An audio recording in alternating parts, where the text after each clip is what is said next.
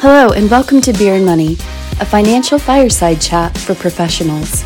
We work to simplify your finances so you can enjoy your life. Now here are your hosts, Ryan Burklow and Alex Collins. Hello everybody, welcome back to Beer and Money. I'm your host, Ryan Burklow. We are without Mr. Alex Collins today, but I do have a really good person that is substituting in for him.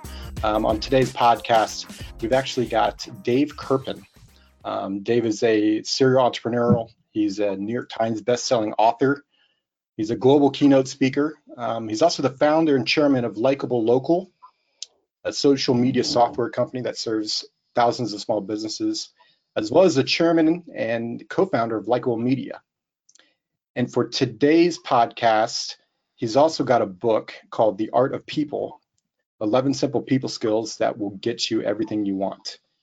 And I've read this book actually twice, and I thought it would be a fun and important conversation, and as a reminder in terms of how to grow as a person that can help you on the financial side, as well as how to just be a good person in general.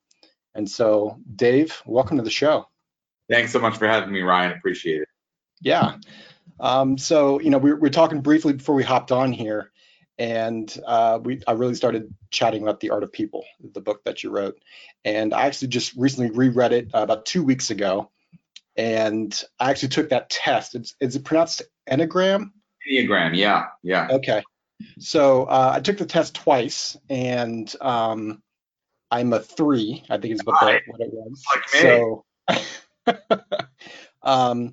So it was an interesting test. I've taken the Myers-Briggs test as well, and there's definitely a big difference between the two. And I know I'm already jumping right into the book and jumping right into this, but this was a huge piece in learning about yourself, which I agree with what you said in the book. You got to start there and understand who you are and maybe some good stuff and bad stuff about you. Where did you learn about the Enneagram, and how did that come into the book? Yeah, great question. So yeah, I broadly speaking, as you said, Ryan, a lot of people have all these goals out there. They want to be successful. They want to make a lot of money. They want to influence people. But until you look within and figure your own self out, the strengths, the challenges, the opportunities, it's very, very hard to influence others. And so that's why I start with that. And look, there's a lot of different ways to learn about yourself, a lot of different personality tests. You mentioned Myers-Briggs, there's Strength Finder, there's DISC. There's a lot of different tests. For me, the Enneagram has become by far, my go-to resource. I'm a huge, huge fan of it. I was at a retreat with a bunch of entrepreneurs about, probably 8 years ago now, 7 or 8 years ago. And I was down in the South Florida at the Canyon Ranch. And the thing is, like most threes, I'm a go sort of personality. I don't really slow down ever. And so the first 2 days of this retreat with these other 7 entrepreneurs was like yoga, meditation, all these very slow pause kind of activities. And look, I don't judge. For many people that they love that and they find it very, very valuable. For me personally, it was a nightmare. I was miserable. And day 3 comes of this retreat, and I'm just in a room and just doing what I'm told. And lo and behold, I meet this guy named Brad Kirschensteiner, and he gives us this test. And turned out it was the Enneagram, and we spent the next 4 hours diving deep into the Enneagram, and my life was changed. It has become a really, really important part of my life. In fact, just yesterday, I run an organization called Entrepreneurs Organization. I'm taking over as the president. It's a global network of CEO founders, wonderful, wonderful group. And so I had my new board. We met yesterday, and everyone took the Enneagram, and we jumped right into, so what does this mean for each of our personality types? What are, the strengths is great, but really the value is in understanding blind spots and understanding challenges, and then using that information and that insight to make better choices and to to think about how we communicate with others too, based on their Enneagram type. So we've administered the test hundreds and hundreds of times now, probably over 1,000 times to employees and partners and friends and family members. I'm very, very big fan of it. So yeah, if folks are listening, they should check it out. ENNEAGRAM, Enneagram, and it's in the public domain. A lot of these tests, they're corporate driven, so they have to, so you have to, they're expensive to administer. Enneagram is in the public domain, so it's basically, there's a lot of free stuff out there.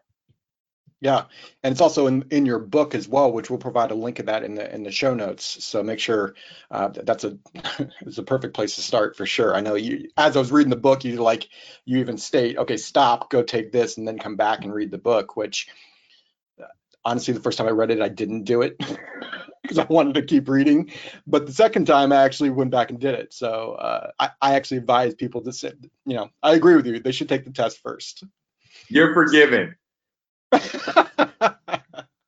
Like, well, I'm not gonna BS you here. So I know that you and your wife Carrie also have your own podcast, if I'm not mistaken, talking about your relationship and how to work with one another. There's a lot there. My wife and I also have that same thing. Did you and your wife take the Enneagram as well? Well, she took the Enneagram, yeah, and she's a 2. And she's also a very, very big believer in it. And the 3-2 combo is a wonderful, wonderful combo, Ryan. So, I've had Carrie's a 2, my wife, but also Rob, one of my business partners, is a 2, and my longtime chief of staff, Meg, is a 2. There are certain types that look, there's no one type is better than others, but there's certain types that really work well together, and 3-2 combo is a great one. So, did I lose you? No, I'm here. Okay, sorry. My screen went blank there for a second, so that's on my end. Sorry about that. You mentioned mirroring in your book. And I've heard that I don't know how many times. I didn't want to do the exercise. It sounded corny, but I still haven't, and maybe I need to work on that. That's for darn sure. For you, it changed a lot. At least you mentioned it in the book. It changed a lot of how you interact with people. Can you talk into that? Yeah. So when I first learned about mirroring, it was in the context also of Entrepreneurs Organization and forum training, and I thought the idea of repeating back exactly what I'm hearing was really corny and, like you said, and like kind of like annoying and robotic. Didn't make any sense to me. And yet it's become a very, very powerful tool in my life, and I think in those that I've taught it to as well. The idea is simple. The idea, Ryan, is that most people, unfortunately, don't really listen. They don't. Most people aren't listening. They're waiting to talk. They're thinking about what they're going to say next. They're planning in their head. And so what mirroring forces you to do is to really pay attention and listen, because you can't be thinking about what you're going to say next, because you're only focusing on listening so that you can repeat back what it is that you're hearing. So it's not just the mirroring, it's the fact that preparing to mirror changes your own mindset. Now, as for the result, since so often people do not feel heard, when you mirror somebody else, you, by definition, help them feel heard. So now suddenly somebody that is used to talking to other people who are not listening, they're waiting to talk. Yeah. Feel heard by you. And it's really amazing. I mean, I've used it, frankly, in my business and sales career over and over and over again, where people immediately feel close to me, they feel a strong connection with me, and they want to do business with me, literally just because I repeated back what they said to me. I mean, it seems crazy, and yet because those same people are going back home to somebody that's not really listening to them, or going back to the office to somebody that's not to people that aren't really listening to them. When you go out of your way to help them feel heard, you're building a very, very strong connection that they might not be that used to. Why do you feel we struggle as human beings to listen? Yeah, it's a good question. Why do we feel that we struggle. Why do I feel that we struggle as human beings to listen? See what I did there? I think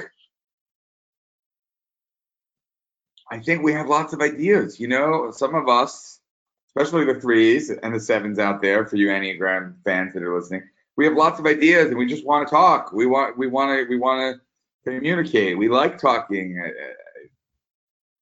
And it's very, very hard to be a talker and also really be a good listener at the same time. It's really, really hard. If you ask a room full of 100 people, how many of you guys are good listeners? 90 people are going to raise their hand. Everyone thinks they're a good listener. They're not. Just because you think you're a good listener doesn't mean you are a good listener. So I was at a conference in January in San Diego, and there was this person, I'm drawing a blank on his name. I wish I could remember his name right now, but he asked that exact same question. How many of you think you're good listeners? He's talking to a room of financial planners, right? We're supposed to be good listeners. We're supposed to be understanding the values and the wants of our clients. We can help them get what they want. And he makes us listen to this song that he wrote. And the song was maybe 120 seconds long. And then at the end of it, he had like 20 questions about the song that we had to answer. I failed miserably.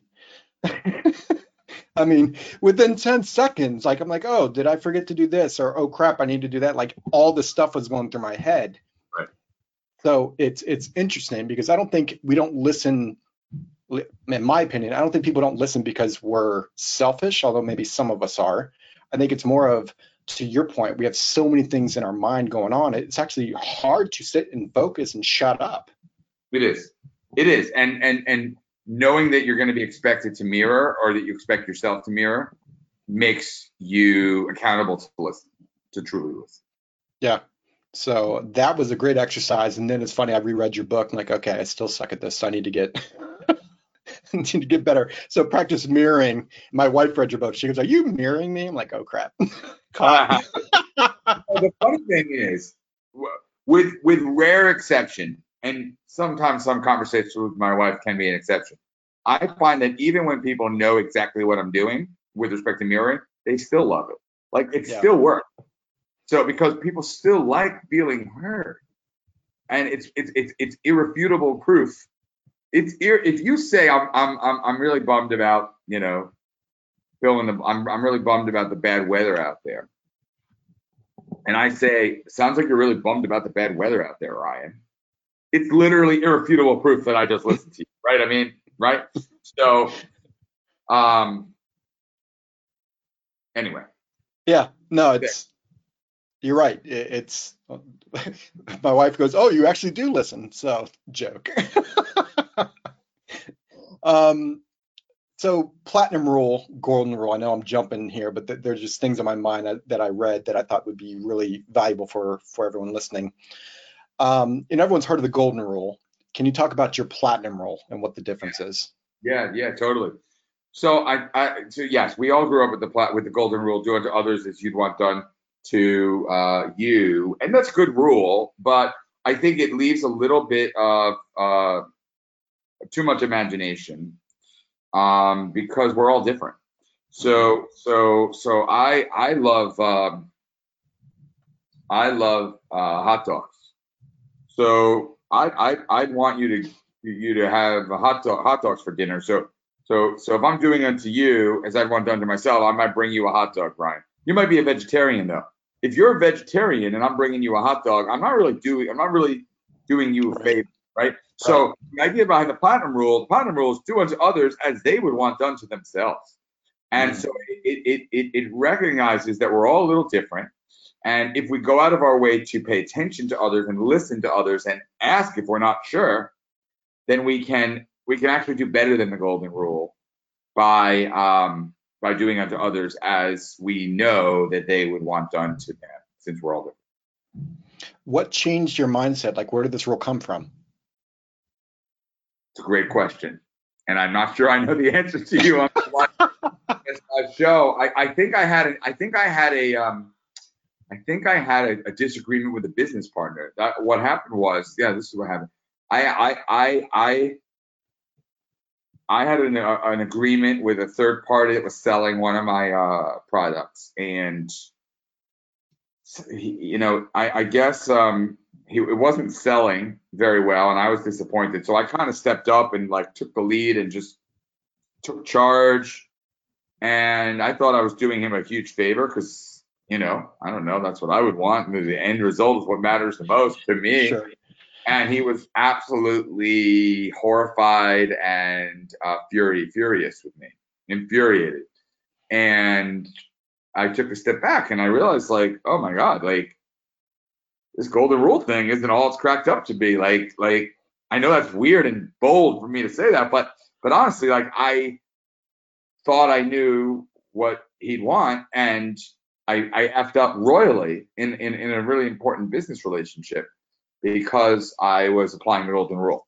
And that's really where I started doing a little research. I did not invent the platinum rule, but I'd like to think I'm helping to popularize it because there's not a lot. It's to me, it's kind of, if you ask 100 people, have you ever heard of the golden rule? 100 people are going to say yes. If you ask 100 people, have you ever heard of the platinum rule? You'll get like 2 or 3, right? It's just not really out there.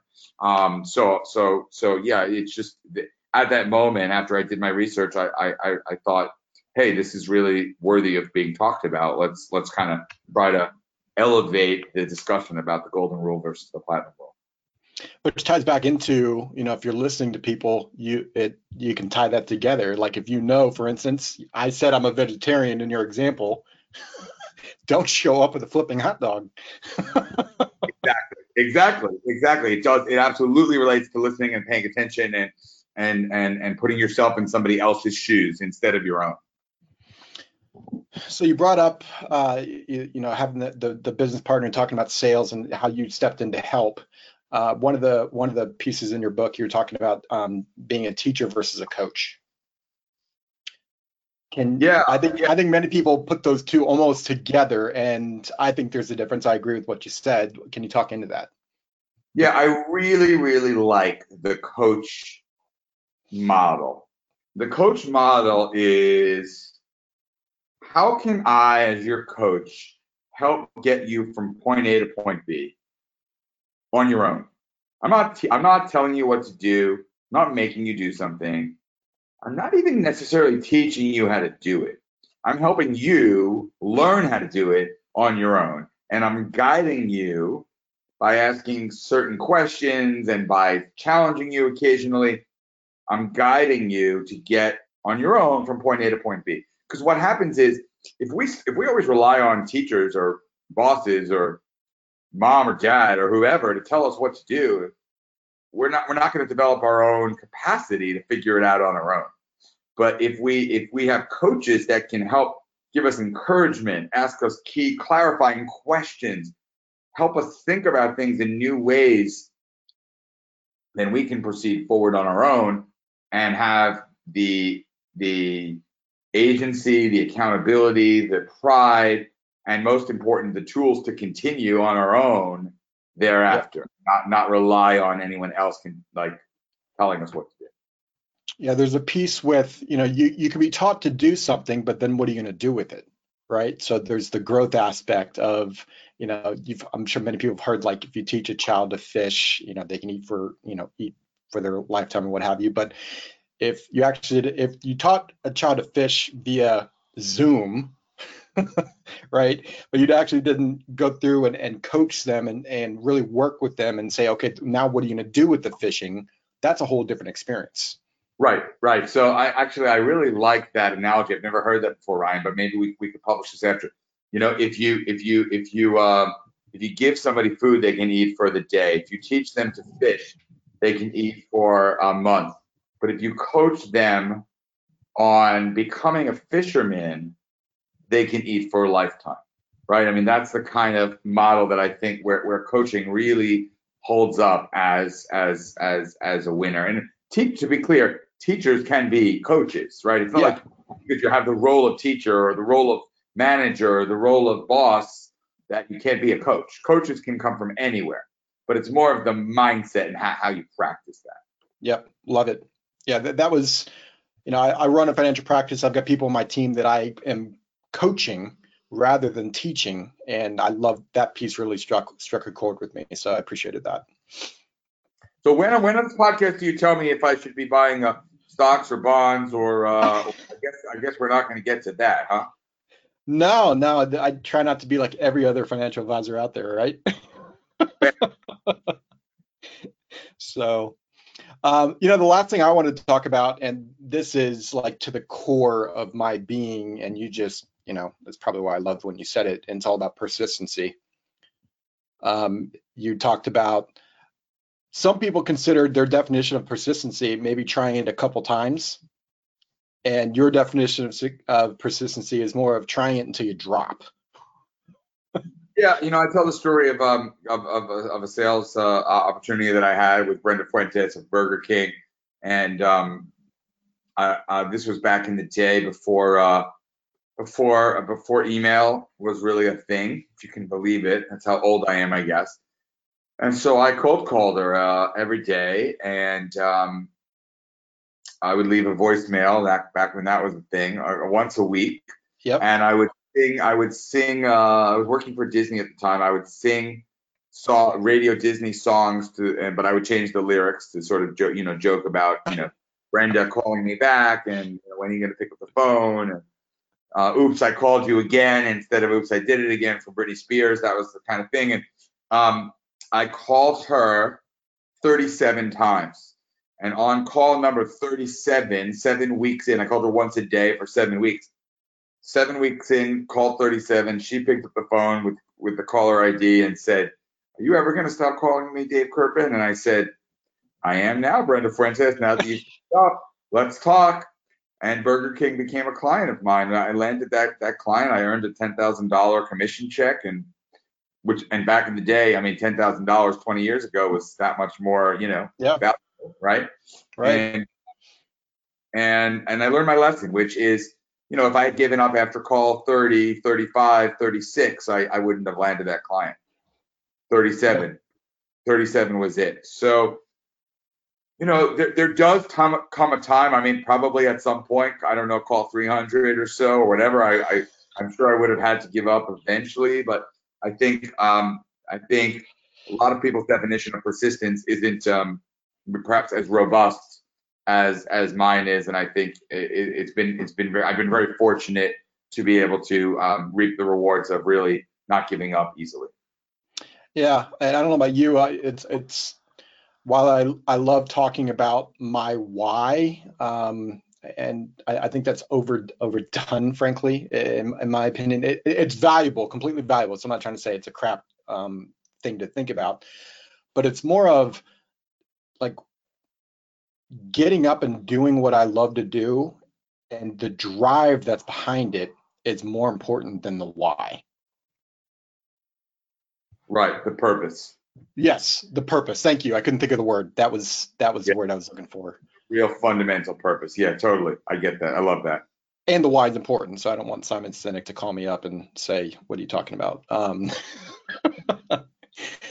So Dave, I really appreciate you being on the podcast here. I got to ask you at least one financial question, and my question for you is: we all have different upbringings around money, and what we've learned from our parents, maybe what we didn't learn about parents because maybe it was a taboo topic. Who knows? What has your experience been in the financial literacy, if you want to call it that, and what do you wish you would have learned? Yeah, well, I mean, this is like really an obvious one, but I wish I mentioned, did I mention this? No, sorry, I'm confusing podcasts. The last podcast I was on, I mentioned the fact that I went to school on a merit scholarship. My parents couldn't afford to send me to school, but if they had, but I realized the value, the importance of compounding interest, and they're very, very basic. Start investing now, because if you start investing 5 years from now, it'll be that much worse. I wish my parents understood that, and I certainly wish my 21-year-old self understood that.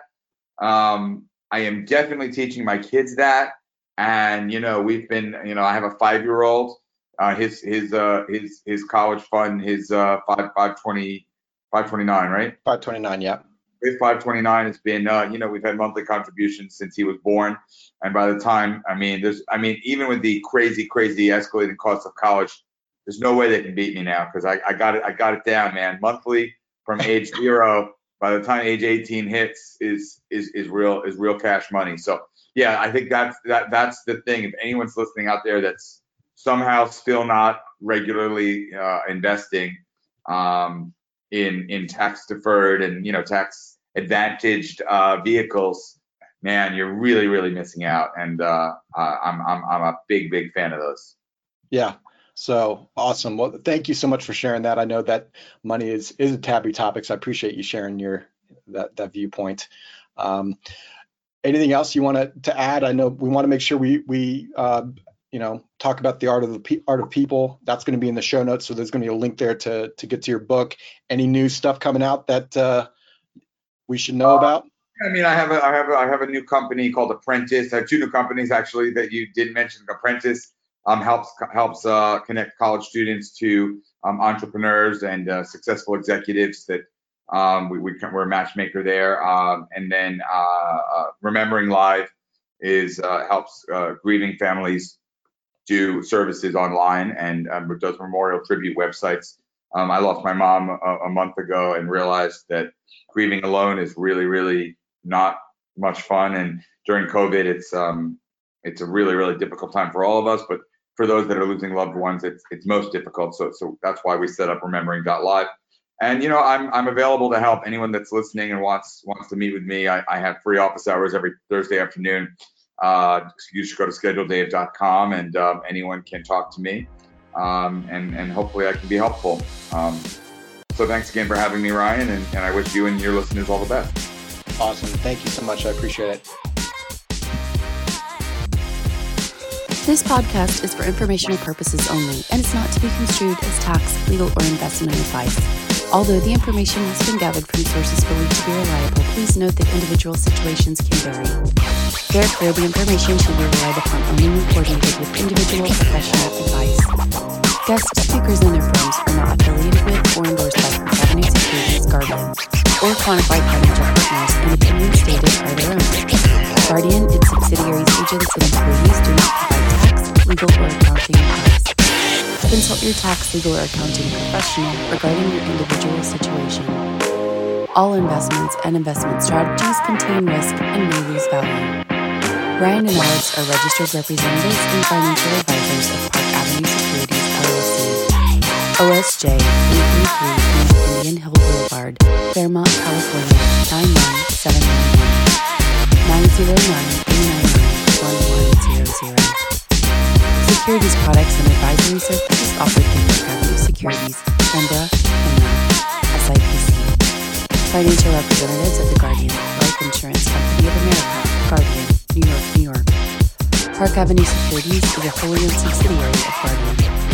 Quantified Financial Partners is not an affiliate or subsidiary of Park Avenue Securities or Guardian.